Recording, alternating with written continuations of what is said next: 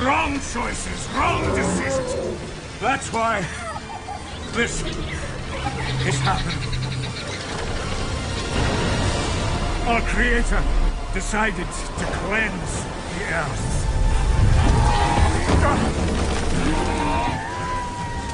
God warned me. He told me to build a boat.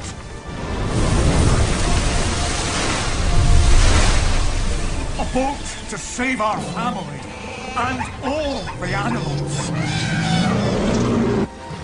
Every other living creature would die.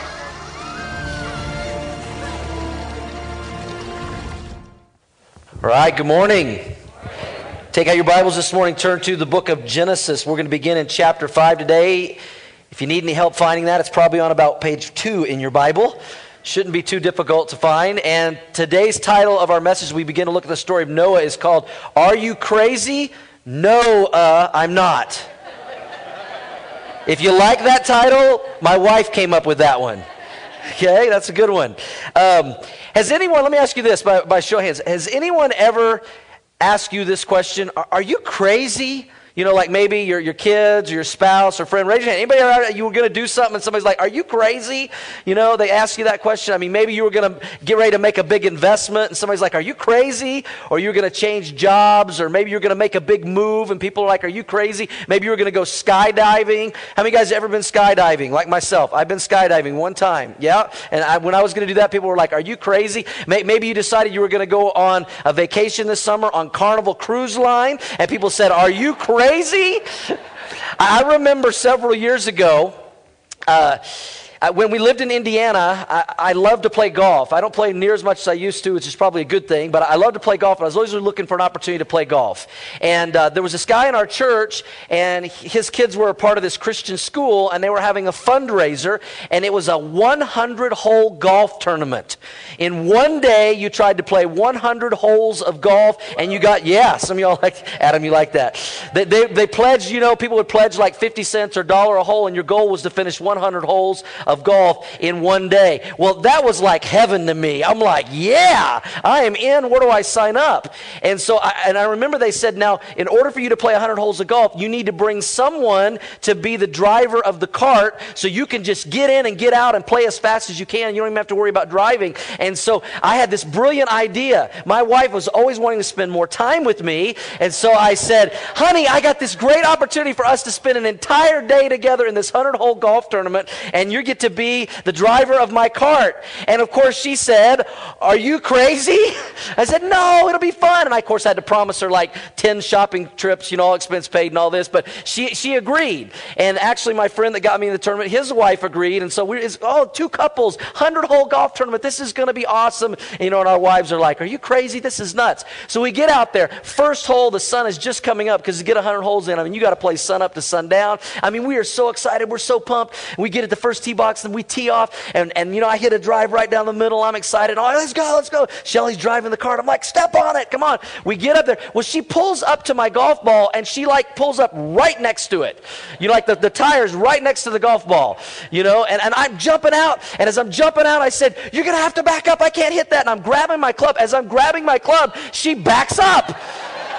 True story. She runs over me on the first hole of the 100-hole golf tournament. She said it was an accident. And I said, are you crazy? She said, you said back up. I survived, finished my 100 holes, and we're still married 20 years later today. Had a good time. But you know what? We're going to look at a man today that people thought that this guy was crazy. His name is Noah.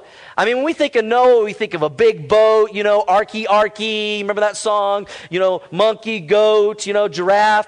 But if we're not careful, we'll miss the incredible details spiritually of this story. And hopefully we can bring some freshness to this story of Noah as we look at it. And I want you to understand, Noah is a major character in the Bible. I mean, he's listed in Hebrews, and what I like to call the Hall of Faith.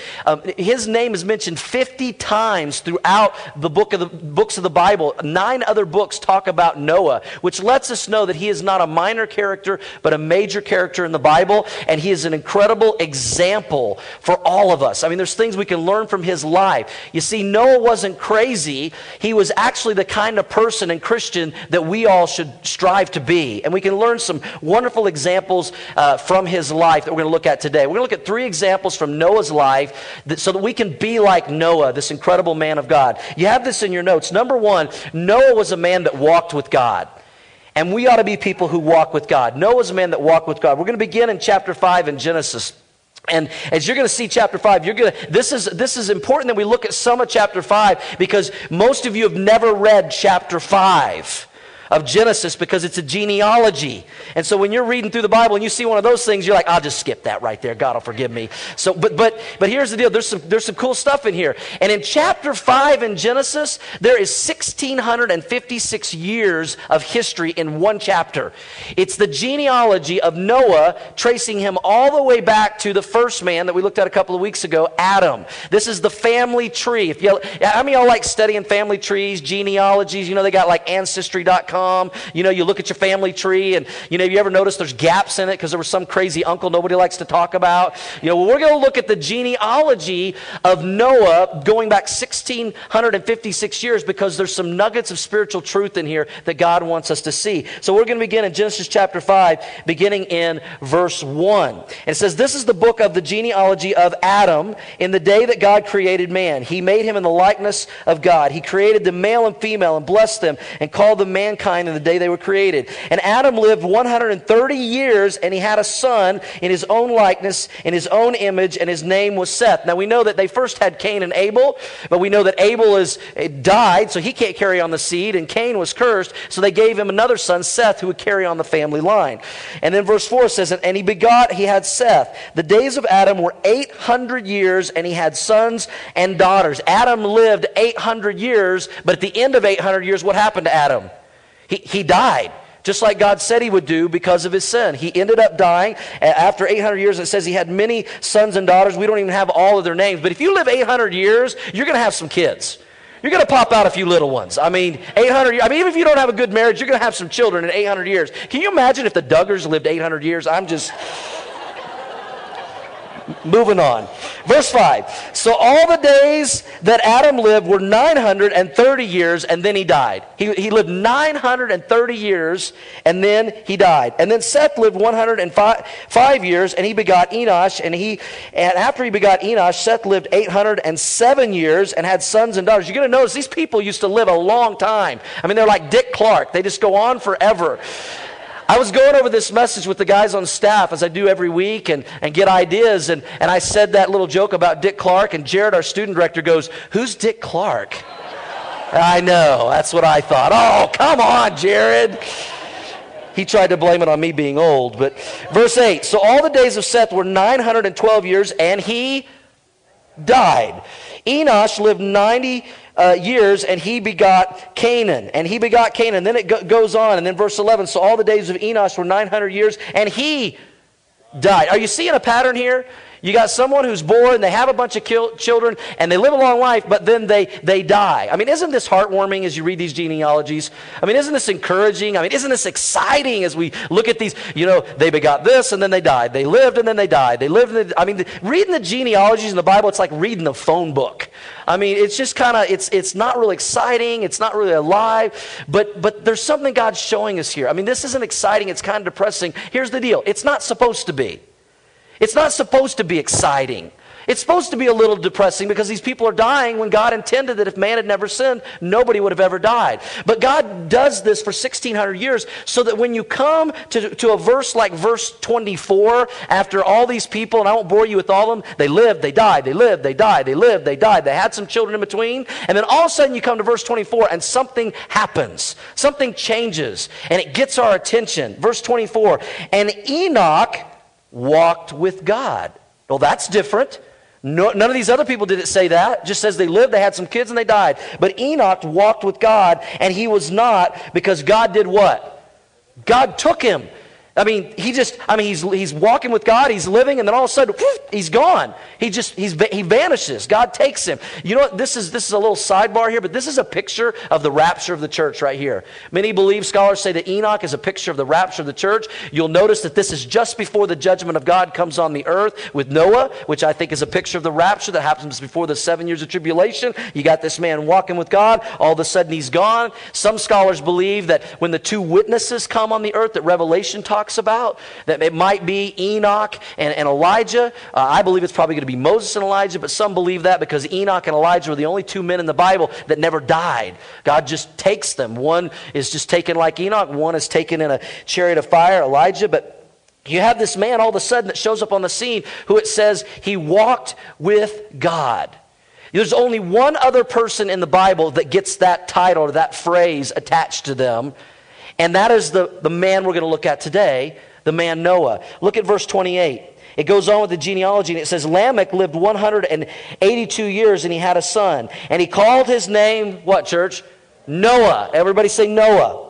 And he called his name Noah, saying, this one will comfort us concerning our work and the toil of our hands because of the ground which the Lord has cursed. And after he begot Noah, Lamech lived 595 years and had sons and daughters. So all the days of Lamech were 777 years, and he died. And then verse 32 says, and Noah was 500 years old, and he had Shem, Ham, and Japheth. Or as my kids used to say, ham, bacon, and eggs, you know. He had these 500 years old. Noah's 500 years old when he finally has kids. I mean, just think about that for a second. You know, honey, I think it's time we settle down and start a family. You know, our career's kind of in place. Got all that student loan finally paid off. We're 500 now. Let's have some children. And so they have Ham and Japheth. I mean, you imagine you're 500 years old and you have children. I mean, they're running around in their diaper. You're chasing them in your diaper. I mean, this is the way I think. See, genealogies can be fun. And here's the deal. Noah shows up on the scene. And God begins to give more commentary about Noah. See, the story of Noah is just tucked into this genealogy. And all these other people, it just says they lived, they had some kids, and they died. And all of a sudden you have Noah, and we're going to spend you're going to look at 3 or 4 chapters here where it talks about Noah's life. This man was significant. Jump down to chapter 6, verse 5, and we begin to pick up the story of Noah. It says, then the Lord saw the wickedness of man was great in the earth, and that every intent of the thoughts of his heart was only evil continually. And the Lord was sorry that he had made man on the earth, and he was grieved in his heart. Did you know that God can be grieved? God has feelings. God has emotions. And our sin can and does grieve God. And God looked at all the people he created, and he was grieved because of the wickedness of the people. In verse 7 it says, so the Lord said, I will destroy man whom I have created from the face of the earth, both man and beast, creeping thing and birds of the air. I'm sorry that I ever made them. I mean, what a statement God makes. I'm sorry I ever made man. But Noah. Aren't you thankful in the Bible when it says but somebody? That means God's got something else in mind. It says, but Noah found grace in the eyes of the Lord. This is the genealogy of Noah. Noah was a just man, perfect in his generations. And Noah did what, church? He walked with God. Everybody say, he walked with God. Noah walked with God. That's something different than all these other people except for Enoch. He's the only other man in the Bible that it says this of him. Now, I'm sure there are other men in the Bible we would say they walked with God, but only God wrote it down about these two men, Enoch and Noah, that Noah found grace in the eyes of the Lord. Let me ask you this. How many of you want to experience God's grace in your life and in your family? Hopefully every hand is up. Grace is God's riches at Christ's expense. God pouring out his blessings and riches on our life. And Noah found grace in the eyes of the Lord. I think we should ask the question, why did he find grace in the eyes of the Lord? How can we find grace in the Lord? Well, the key is right here. It's because Noah walked with God. What does it mean to walk with God? It means he was a friend of God. He was close with God. He had an intimate relationship with his God. I mean, who do you go on a walk with? You go on a walk with people you love, right?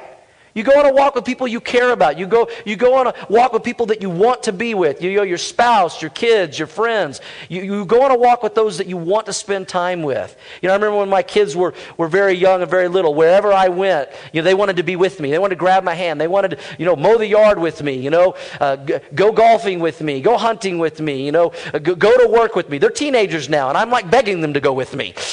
But when they were little, they wanted to be with Daddy. They understood, we want to walk with Daddy. We want to be with Daddy because Daddy loves me. Daddy protects me. Daddy is wise. Daddy, we could trust Daddy. That's the kind of relationship our Heavenly Father wants us to have with Him. A relationship where we walk with God like Noah did. That we look at God as our Heavenly Father and we're His children. And that we say, you know what? My Daddy loves me. My Daddy cares for me. My Daddy protects me. My Daddy is wise. I trust my Daddy. Whatever my Daddy says, that's what I'm going to do. Whatever my Daddy says stay away from, that's what I'm going to stay away from. Because He's my Daddy and He loves me. And I can trust Him. And I want to walk with Him. I want to be with Him. And as Christians, we should desire and want to walk with God like Noah every day of our life. Amen? You say, how do you walk with God? Well, one way is you communicate with God. You get in God's Word. You read God's Word so He can speak to you. You pray so you can speak to God. That's how you enjoy a walk with God. Let me ask you this question, church. Do you walk with God? Not just do you believe in God. I'm sure if I said, how many of y'all believe in God? Probably almost every hand, if not every hand, would go up. I'm not asking, do you believe in God? Do you walk with God? Every day of your life. Do you trust Him? Do you believe in Him? Do you want to be where He is? And for some of you that are here this morning, a walk with God begins with that first step. It's that step of faith when you put your faith and trust in Jesus Christ. And you take God by the hand and you say, I'm a sinner, I need to be saved by grace, and I want to begin a relationship with God through a step of faith, and then I'm going to walk with Him every day of my life. You see, most people know the story of Noah, that he built an ark. He built a big boat. But I want you to remember that he also built a godly character. He also built a godly family. And that's something we should all desire. If you agree, say yes. What a great example Noah is, that he wasn't crazy. He was a man who walked with God. He found grace in the eyes of the Lord because he walked with God. Number two, another example that Noah is for us. Not only did Noah walk with God, but Noah worked for God. Noah worked for God. You see, when you walk with God long enough, He speaks to you. He talks to you. And He tells you what to do or what not to do. And that's exactly what He did with Noah. Noah was a man that walked with God, and God had something to tell Noah. He had some instruction. He had some work that He wanted Noah to do. And God's plan for Noah involves 3 responsibilities. You have them in your notes. The first responsibility he's most famous for was this. Noah, I want you to build a what? An ark. I want you to build an ark. This was Noah's instructions from God. Verse 13 through 17, it says, and God said to Noah, this wasn't Noah's idea, this was God's. And God said to Noah, the end of all flesh has come before me, for the earth is filled with violence through them, and behold, I will destroy them from the earth. Make yourself an ark of gopher wood. Make rooms in the ark, and cover it inside and outside with pitch. You're going to notice here how specific God is about this ark, because Noah was not a boat builder. Noah lived in the middle of the desert. There was no water near him. He didn't live close to the ocean. He didn't live close to a lake. He lived in the desert. He was not a boat builder. So God's like, okay, Noah, you're going to build an ark. Duh, what's an ark? I don't know. He's like, go get some wood. Get wood that floats. Get some pitch. Fill the cracks so the thing doesn't leak. And He's giving him this instruction. Verse 15, and this is how you shall make it, God says. The length of the ark shall be 300 cubits, its width 50 cubits, and its height 30 cubits. You shall make a window for the ark, get some ventilation. You shall finish it to the cubit from above and set the door on the ark in its sides, so you can get the animals in. You shall make it with lower, second, and third decks. And behold, I myself, God says, am bringing floodwaters on the earth to destroy from under heaven all flesh which is the breath of life. Everything that is on the earth shall what? It shall die, everything. So God is very specific with Moses. Here's the first responsibility. I want you to work for me, and I want you to build an ark. He gives him the specific dimensions of the ark. Now, He gives it in cubits. We're going to translate that into our measurement. This ark was about 450 feet long, 75 feet wide, and 45 feet high. This was a big boat, y'all. It was 1.4 million cubic feet. They say that today you could place 522 modern-day railroad cars inside of the ark that Noah built. I mean, you know these trains that we see that we love so much that stop us all the time around here in Commerce City? You could put 522 of those inside the ark. Most scholars believe that it could have held 125,000 animals. This was a huge boat, especially in the middle of the desert. And you know people thought Noah was nuts, thought he was crazy. What are you doing? How long did it take Noah to build a boat like that? God tells us it took 120 years. This was not just a weekend project. This was 120 years. And there was no Lowe's, there was no Home Depot, there was no Ryobi tools. I mean, he had to make this with his hands. Who helped him? His 3 sons, Pete, Repeat, and the other guy, Shem, Ham, and Japheth. They helped Noah build this boat day in and day out in the middle of the desert for 120 years, and you know people walked by and thought he was crazy. I just wonder what that was like day by day. So I have come up with a little construction project for us this weekend. The whole weekend? The whole weekend, yes. Maybe a couple weekends after that. I can do this. Help! I stand up with the people. Here we go. Oh, man. Okay, that's good. Father, sister, brother, wow! You did great. Hey, Dad! He's back! Ryan, no, go to it. Ow! Leverage it up. Leverage. Okay, just put some leverage. You gotta put some body weight. Ready? One, two, ready? Go! Go!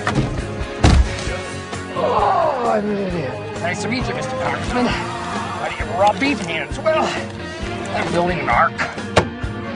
Boo! Boo, boo, boo! I got a boo-boo! I got a boo-boo! I got a boo!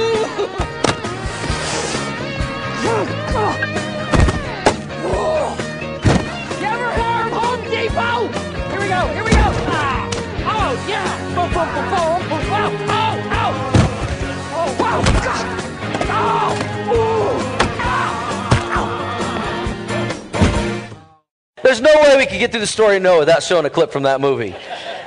But you know people had to be coming by going, Noah, are you crazy? I mean, every day working, waking his boys up early in the morning, getting his tool belt on, going, let's go build the boat, 120 years. And the boys were like, probably as teenagers, they were like, Dad, everybody thinks we're freaks.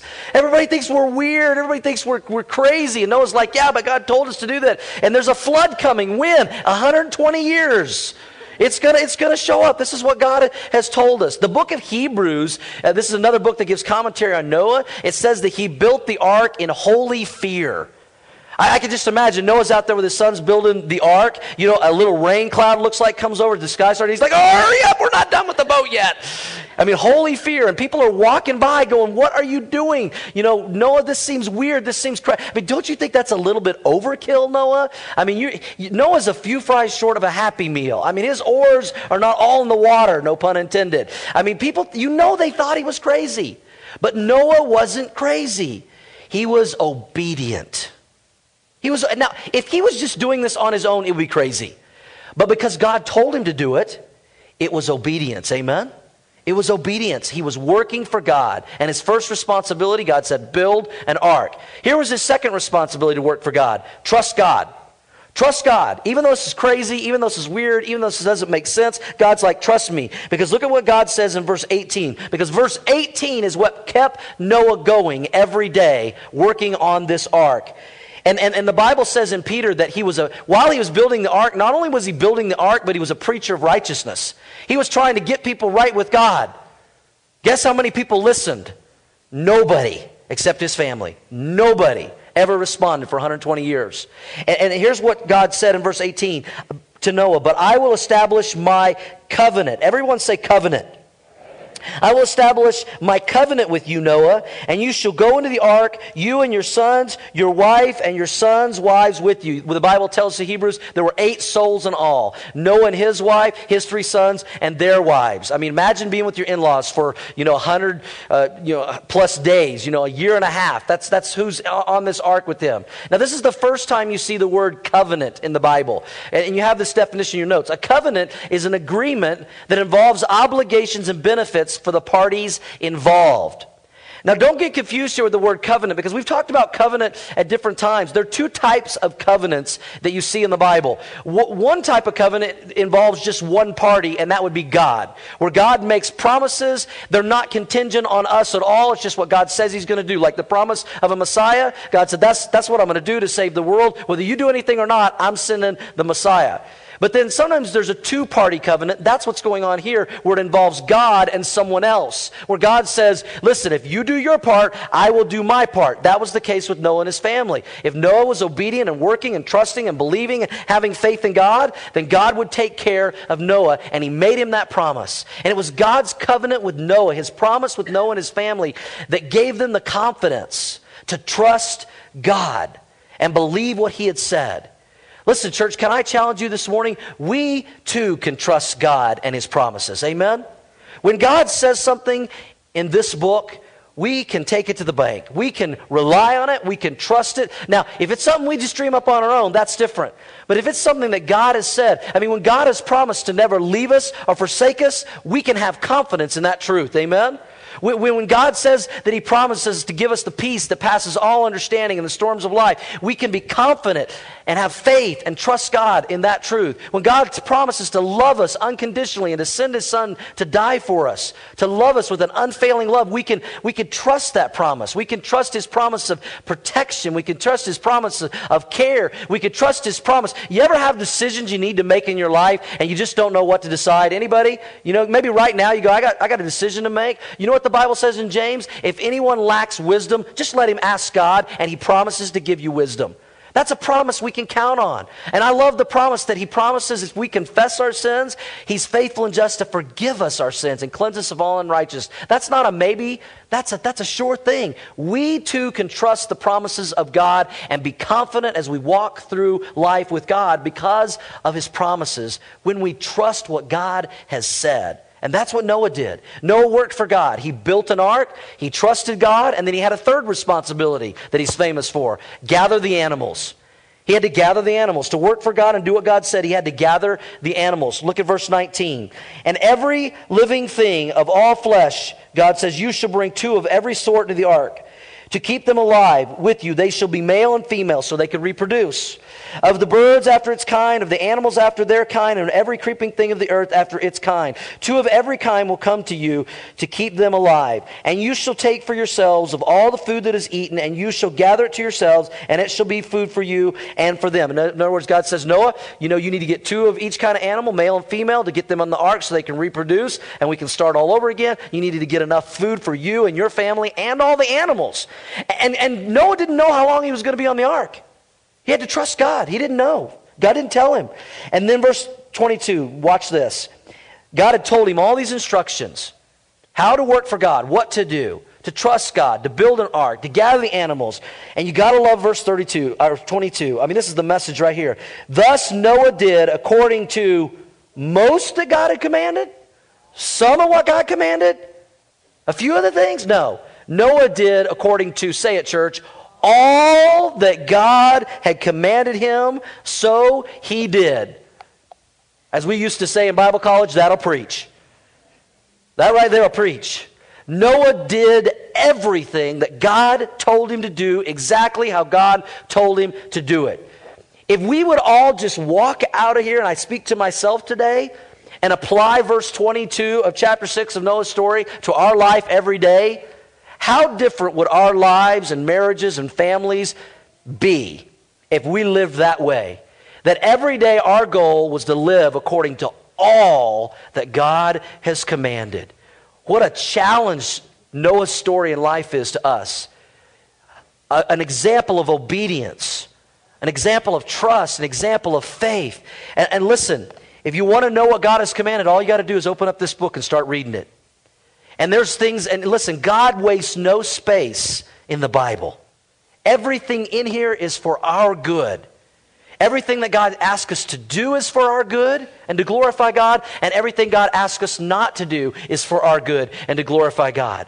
Oh, if we would just, church, trust God like Noah to do all that God has commanded. And without question, how would your week next week be different than last week if you just applied that verse and I just applied that? I just tell you all, as I was studying this, that was really convicting to me. Do I do all that God has commanded? I think sometimes I find myself picking and choosing the ones I like. And maybe not paying attention to the ones that might be difficult or that I don't like. Listen, was Noah crazy? No. Noah was not crazy. He was obedient to God, to work for God, faithfully for 120 years. I mean, not just a year, 120 years it took him to build this ark and be faithful and obedient and trust God. I mean, how about you? How long are you faithful? Well, you know, the other day, for an unbroken 15 minutes, I was completely committed to God. But then I just kind of burned out. I mean, how long? I mean, when you look at Noah's life, I so often, and I can be this way too as a Christian, you know, we serve God so long, we do something for God so long, and then we're like, oh man, I need a break. I need a break. Can you imagine how Noah would think about that? You know, 120 years I did this and I didn't have a break. I did everything that God asked me to do. Listen, I was in small group last semester. I just need a break this semester, you know, from being with God's people and talking about God's word and praying for each other and, you know, caring for one another. Woo! I just get burned out after a while of doing that. You know, and that discipleship thing at Orchard Church, that reproduce, that's really cool. And yeah, man, I just took someone through it. It took me about 9 months. And woo, boy, that took it out of me. Man, I need a break from that. You know, 9 months of committing to do what Jesus called me to do. You know, listen, I have been to church 3 weeks in a row.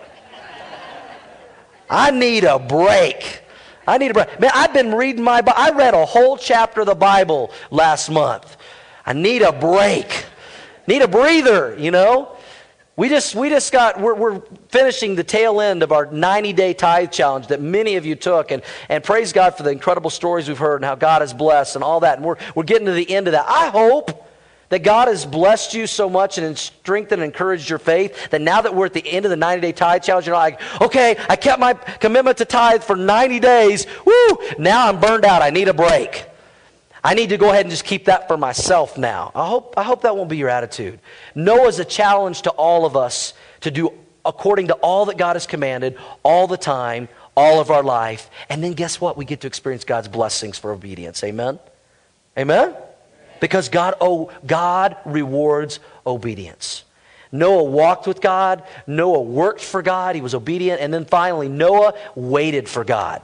Now, I know this probably won't challenge any of you because you guys are the most patient people in the world. You never struggle with waiting on anything.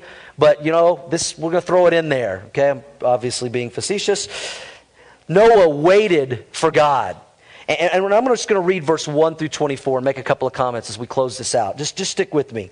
Then the Lord said to Noah, come into the ark, you and all your household, because I have seen that you are righteous, right with me, before me in this generation. Finally, after 120 years, God goes, it's time. The boat's done. It's time to get on the boat. You've waited 120 years for the flood to come. It's time to get on the boat. You shall take with you 7 each of every clean animal, a male and a female, 2 each of the animals that are unclean. See, everybody just thinks of Noah that he just brought 2 of every animal. But of the clean animals for sacrifice, he had to bring 7 of those. And we're going to see that next week, him make that sacrifice. A male and a female. Also 7 each of birds of the air, male and female, to keep the species alive on the face of all the earth. For after 7 more days, how many more days, church? 7. Okay, Noah's waited 120 years to get on the boat with his family and for the flood. He gets on the boat and God says, now that you're on the boat, you got to wait 7 more days. And I think that was just so maybe for 7 days people would walk by and continue to be, okay, the crazy guy Noah and his family, now they're on the boat. And they're just sitting there in the middle of the desert on this boat for 7 more days, and people are walking by, probably making fun and ridiculing him, and Noah's probably like, we've waited 120 years, what's 7 more days? So he waits 7 more days, and then I will cause it to rain on the earth 40 days and 40 nights, and I will destroy from the face of the earth all living things that I have made. And Noah did according, here it is again, to all that the Lord commanded him. Noah was 600 years old when the flood waters were on the earth. So Noah with his sons, his wife, and his sons' wives went into the ark because of the waters of the flood. Of clean animals, of animals that are unclean, of birds and everything that creeps on the earth. 2 by 2 they went into the ark to Noah, male and female, as God had commanded Noah. And it came to pass after 7 days that the waters of the flood were on the earth. I just want to throw this in here. It's a bone for some of you guys. Some of you it's going to go over your head. But I think these 7 days are also a picture of the 7 years of tribulation before the second coming of Jesus and the great judgment. I'll just throw that in there for you. In the 600th year of Noah's life, in the 2nd month of the 17th day of the month, you see how God... See, some people question if there was really a flood or not. God is very specific. I mean, he's using specific days and dates and everything when this happened. And on that day, all the fountains of the great deep were broken up, and the windows of heaven were opened. You see, people think about Noah and the flood, and they think it's just about the rain coming down. But God tells us it wasn't just rain coming down, it was water coming up as there were explosions under the sea, and water was coming both ways to flood the entire earth. And verse 12, and the rain was on the earth 40 days and 40 nights. Now, it rained 40 days and 40 nights. But then the water continued to be on the earth long past that. And on the very same day, Noah and Noah's sons, Shem, Ham, and Japheth, and Noah's wives, and the 3 wives of his sons with them entered the ark. They and every beast after its kind, all cattle after their kind, every creeping thing that creeps on the earth after its kind, and every bird after its kind, every bird of every sort. And I just like to stop there and say, why the mosquitoes? Why? Could he not have left them out? Why did he let them on the ark? I just want to ask why. And they went to the ark to Noah 2 by 2 to all flesh, which is the breath of life. So those that entered, male and female of all flesh, went in as God had commanded him. And the Lord shut him in. Don't miss that. Noah got onto the ark with his family, but who shut the door, church? God did. God shut the door. I think there are a couple of reasons for that, and I'll share those in just a moment, but I think one reason may be that maybe Noah just didn't have the heart to shut the door. Because all of his friends, all of his coworkers, his kids' friends that they played baseball and Little League with, the people in the community, the neighborhood that have been mocking Noah and thinking he's crazy, they're about to die. They're about to all be extinguished from the face of the earth. And I want you just to stand there at the opening of that door with Noah and his family for a moment as they looked out amongst their community and realized they were all about to perish because of the judgment of God and how that must have felt. And I want to challenge you to look at our community that way. Those people that you work with, those people that are your neighbors, your friends, your family members that don't know Christ. And there's a day coming when that judgment will come again. Next time it won't be by flood, but it will be by fire. And those who do not know Christ will be left behind. They will face that judgment. Stand there with Noah and feel that for a minute and what he must have felt as God shut the door. And now the flood was on the earth 40 days, and the waters increased and lifted up the ark, and it rose high above the earth. And the waters prevailed greatly, increased on the earth.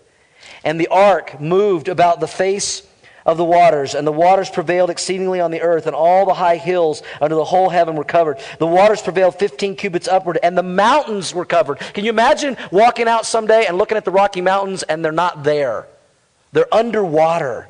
And all flesh died that moved on the earth, birds and cattle and beasts and every creeping thing that creeps on the earth, and every man, every woman, and every child.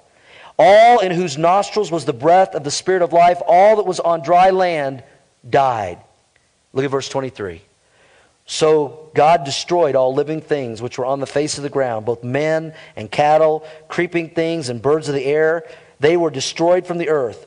Only Noah and those who were with him in the what, church? In the ark remained alive. Only Noah and those who were with him in the ark. Was Noah crazy? No. He was patient. He patiently waited for God until he got on the ark and the day came. You know, we talk sometimes about the patience of Job. How about the patience of Noah? You know, he waited 120 years building an ark in the middle of the desert. He gets on the boat, and then he's got to wait 7 more days. And God never tells him how long he's going to be on the ark. He didn't know if he was going to be on the ark a month or 6 months or a year. We're going to see it next week. He was on the ark 1 year and 10 days. He was on the ark. I mean, you talk about your Carnival cruise gone bad. I mean, this is it. I mean, with the animals and your in-laws, and I mean, this is a bad scene. For a year and 10 days. And Noah and his family didn't know how long they'd be on this, but God knew, and that was all that mattered to them. And they patiently waited for God to bring the floods, to take away the floods, how long they were going to be on the ark. I think they had the attitude of the psalmist in Psalm 31:15 that says this, "My times are in your hand, God." What a great verse we should remember. That our times are in God's hand. It's up to His timing, not our timing. You know, we hate to be patient, don't we? We hate to wait for anything. We live in a society of instants, you know, instant communication, instant information, instant coffee. I mean, we want it now. It reminds me of the guy that, you know, really needed patience, and he prayed to the Lord one day. He said, "Lord, please give me patience, and I need it now." And that's how we are most of the time. But Noah's a great example of someone who was patient for years and years and years and waited on God. Let me ask you, church, what are you waiting on right now? What are you waiting for God for in your life right now? Maybe it's a job. Maybe it's a child. Maybe it's a spouse. Maybe it's for your marriage to be healed. Maybe it's a house that you've been wanting. Maybe it's a health concern that you're waiting for God to answer. Maybe it's the salvation of a family member or friend. I remember first going into ministry and having a desire to plant a church someday in a community that needed a Bible teaching church. But it was 15 years that Shelley and I waited for God to say, now's the time. And I have no doubt in my mind, if I would have tried that one day before God told us to, we would have totally screwed it up. But we waited on God. What are you waiting on God for in your life? And will you continue to wait? Noah waited 120 years. But God came through with His Word. And no matter what the storms of life are, what they bring, we need to remember this truth, church, that God is still on the throne. God is still in control. He knows what's going on. He knows what He's doing if we'll just patiently wait. Romans 8:28 is still true. All things work together for good to those who love Him, who are the called according to His purpose. Noah was a man that gives us great example. He walked with God, he worked for God, and he waited for God. And you know what, as we close, listen to this, church. You know who else waited? You know who else waited in this story that we can sometimes miss? God.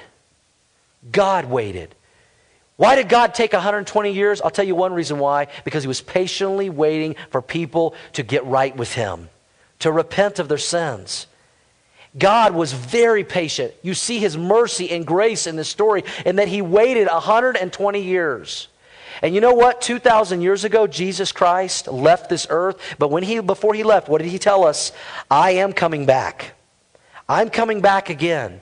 And when I come the second time, I'm bringing judgment for those who've not accepted me, for those who've rejected me. And it seems like such a long time ago, 2,000 years ago, that Jesus said those words, that I'm going to return, that I'm coming back. But listen to the context in which He said them. In Matthew 24, verse 37, here's what Jesus said. But as the days of Noah were, so also will the coming of the Son of Man be.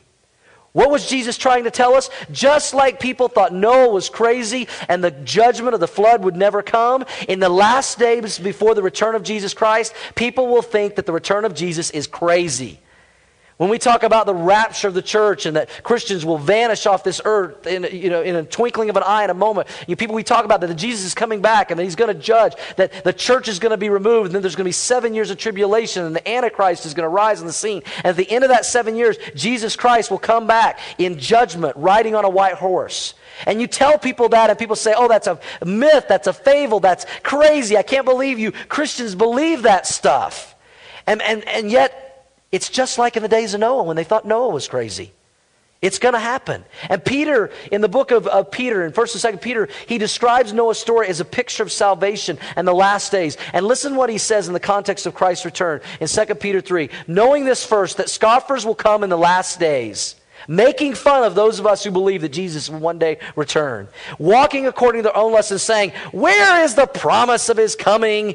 We've heard that before. People have been saying that for 2,000 years. My great-grandma used to talk about that. And they make fun, they ridicule, and they laugh. And and people say, that's crazy to believe that. It's crazy to think that Jesus is going to come back and he's going to judge, he's going to do these things. And you know what Peter says? No, it's not crazy. God's just being patient. He's just being patient. And he says this in verse 9, the Lord is not slack concerning his promise. Just like he promised a flood, he promises a fire someday and a judgment. And as some can count slackness, but is long-suffering toward us. Why has God waited 2,000 years to bring his judgment? Because he's being patient. Because he loves people. And he's not willing that any should perish, but that all should come to repentance. Amen? God is just showing his patience. But one day, just like in the story of Noah, his patience will run out. And the door will close. And I want to close with you understanding this, that the ark of Noah's story is a picture of Jesus Christ. Notice what it says in verse 23, that only Noah and those who were with him in the ark remained alive and were saved from the judgment of the flood. Only those people. And Jesus Christ is our ark today. The ark is a picture of our relationship with Jesus. And 2 Corinthians 5:17 says this, if anyone is in Christ, he's a new creation. Old things have passed away, and behold, all things have become new when we're in Christ. We're going to see next week the God of new beginnings as Noah and his family come off that ark and everything starts afresh. Do you need a fresh start? Do you need a new beginning? Well, there's a great story about that next week. And anyone who is in Christ and has a relationship with him, we get a fresh start and a new beginning and our sins forgiven. You see, and just like Noah and his family had to be in the ark, if you want to be saved, if you want to have eternal life and your sins forgiven, you have to be in Jesus. Not just believe about him. It wasn't enough for the people to walk by and see the boat and believe there was a boat and all that and believe it could save them. They had to be willing to take a step of faith and get in it. And the same is true about Jesus. You have to take that step of faith to get in Christ, to be saved from the judgment of God. And how did Noah and his family get in the ark? It was a step of faith. And remember this, who shut the door? God did. We take the step of faith to receive Jesus as our Lord and Savior. And you know who seals our salvation? Who shuts the door? God does. God seals us, the Bible says, until the day of redemption. Our salvation is secure because he holds it in his hand and he closes the door and we are saved. And I just want to ask as we close this morning, I want you to think of it this way. If you're here today and you're not on the ark and that ark's name is Jesus, we're standing at the door and we're inviting you. We're begging you, like Noah did for 120 years. Please get in the ark. Please accept Jesus. Please have your sins forgiven. Please know you have eternal life and a home in heaven. Take God by the hand by faith and begin to walk with him. Don't get left behind. Amen? And we're begging you like Noah did. Would you bow your heads this morning with heads bowed and eyes closed? Was Noah crazy? No. Here's what would be crazy, church. It would be crazy not to follow his example. A man who walked with God, who worked with God, worked for God, and waited for God. And I first want to ask this with heads bowed and eyes closed for just a moment. If you're here today and you've never taken that step of faith to be in Christ, are you ready to do that today? Will you get in the ark? And his name is Jesus. You can find grace in the eyes of the Lord today, just like Noah did, when you put your faith and trust in Jesus as your Lord and Savior. And if you'd say, you know what, if Jesus were to come back today, I don't know if I would be taken or left behind. Why don't you settle that today, right now, right where you sit? You can pray a prayer of faith from your heart to God's and invite him into your life right now. You can step into the ark, Jesus, by faith right now. I'll lead you in that prayer of faith. It's not the prayer that saves you. It's not the words you say, but it's the faith behind it. And if you're ready to say, you know what, I'm ready to take God by the hand, by faith. I'm ready to make sure I am in Christ and my sins are forgiven and my eternity is secure. Would you pray this prayer with me right where you sit? It goes like this. Jesus, I do believe in you. And I put my faith in you today. I thank you that you died on the cross for me, for my sins. And by faith, I invite you into my life. I take you by the hand by faith. I want to walk with you. I want to know you. I invite you to be my personal Lord and Savior today. Forgive me of my sins. Come into my life. And thank you, Jesus, for allowing me to have a relationship with you. Thank you. And with heads bowed and eyes closed, no one looking around, I don't want to embarrass anybody. I would never want to do that. But I want to ask you, if you just prayed that prayer of faith, would you just slip up your hand? Because I want to pray for you in your new walk with Christ. Thank you, ma'am. God bless you. Thank you, sir. God bless you. Anyone else? Thank you. Yes, in the back. Several people. Yes, today I'm stepping on the ark named Jesus. I don't want to be left behind. I want my sins forgiven. I want eternal life. And I'm taking that step of faith today. I put my faith and trust in Him. Anyone else? Just slip up your hand if you prayed that prayer. God bless you, young man. Thank you. Anyone else? Anyone else? Lord, I thank you. God bless you. Yes. Another hand. Thank you. Anyone else? I want to make sure I'm on the ark. His name is Jesus. Anyone else? Lord, thank you for those that stepped onto the ark named Jesus today by faith. Thank you for sealing their salvation through your Holy Spirit until the day of redemption. Thank you that we are safe and we are secure in you. And Lord, may we not just take a step of faith to grab your hand, but may we hold on to your hand and walk with you by faith every day of our life. And I pray for those who made that decision today that they would grow in their relationship with you. And with heads bowed and eyes closed, let me ask you all who are Christians, you know you're on the ark. You know you're safe. You know you're secure. You know you've had your sins forgiven. But did Noah's life and story challenge you today? Are you walking with God? Not do you just know Him and believe Him, but are you walking with Him? Are you working for Him? Are you obeying all that He asks you to do or not do? Are you patiently waiting for Him in your life? For those things that you'd like to see happen and we get so tempted to get ahead of God and make happen? Are you waiting for Him? And as Christians this morning, if God has spoken to you in one of those three ways or more, can I just pray for you? Would you slip up your hand this morning? I know I need to walk, work, or wait on God more. Lift your hand all across this auditorium in every section. Many hands, many hands. Let me pray for all of us. God, I pray that we would take to heart the incredible example of Noah, a man who found grace in your eyes, a man who walked with you, who worked for you, and waited for you. And we apply those same truths and examples to our life and find grace from following you. And we pray all this in Jesus' name. Amen. Amen.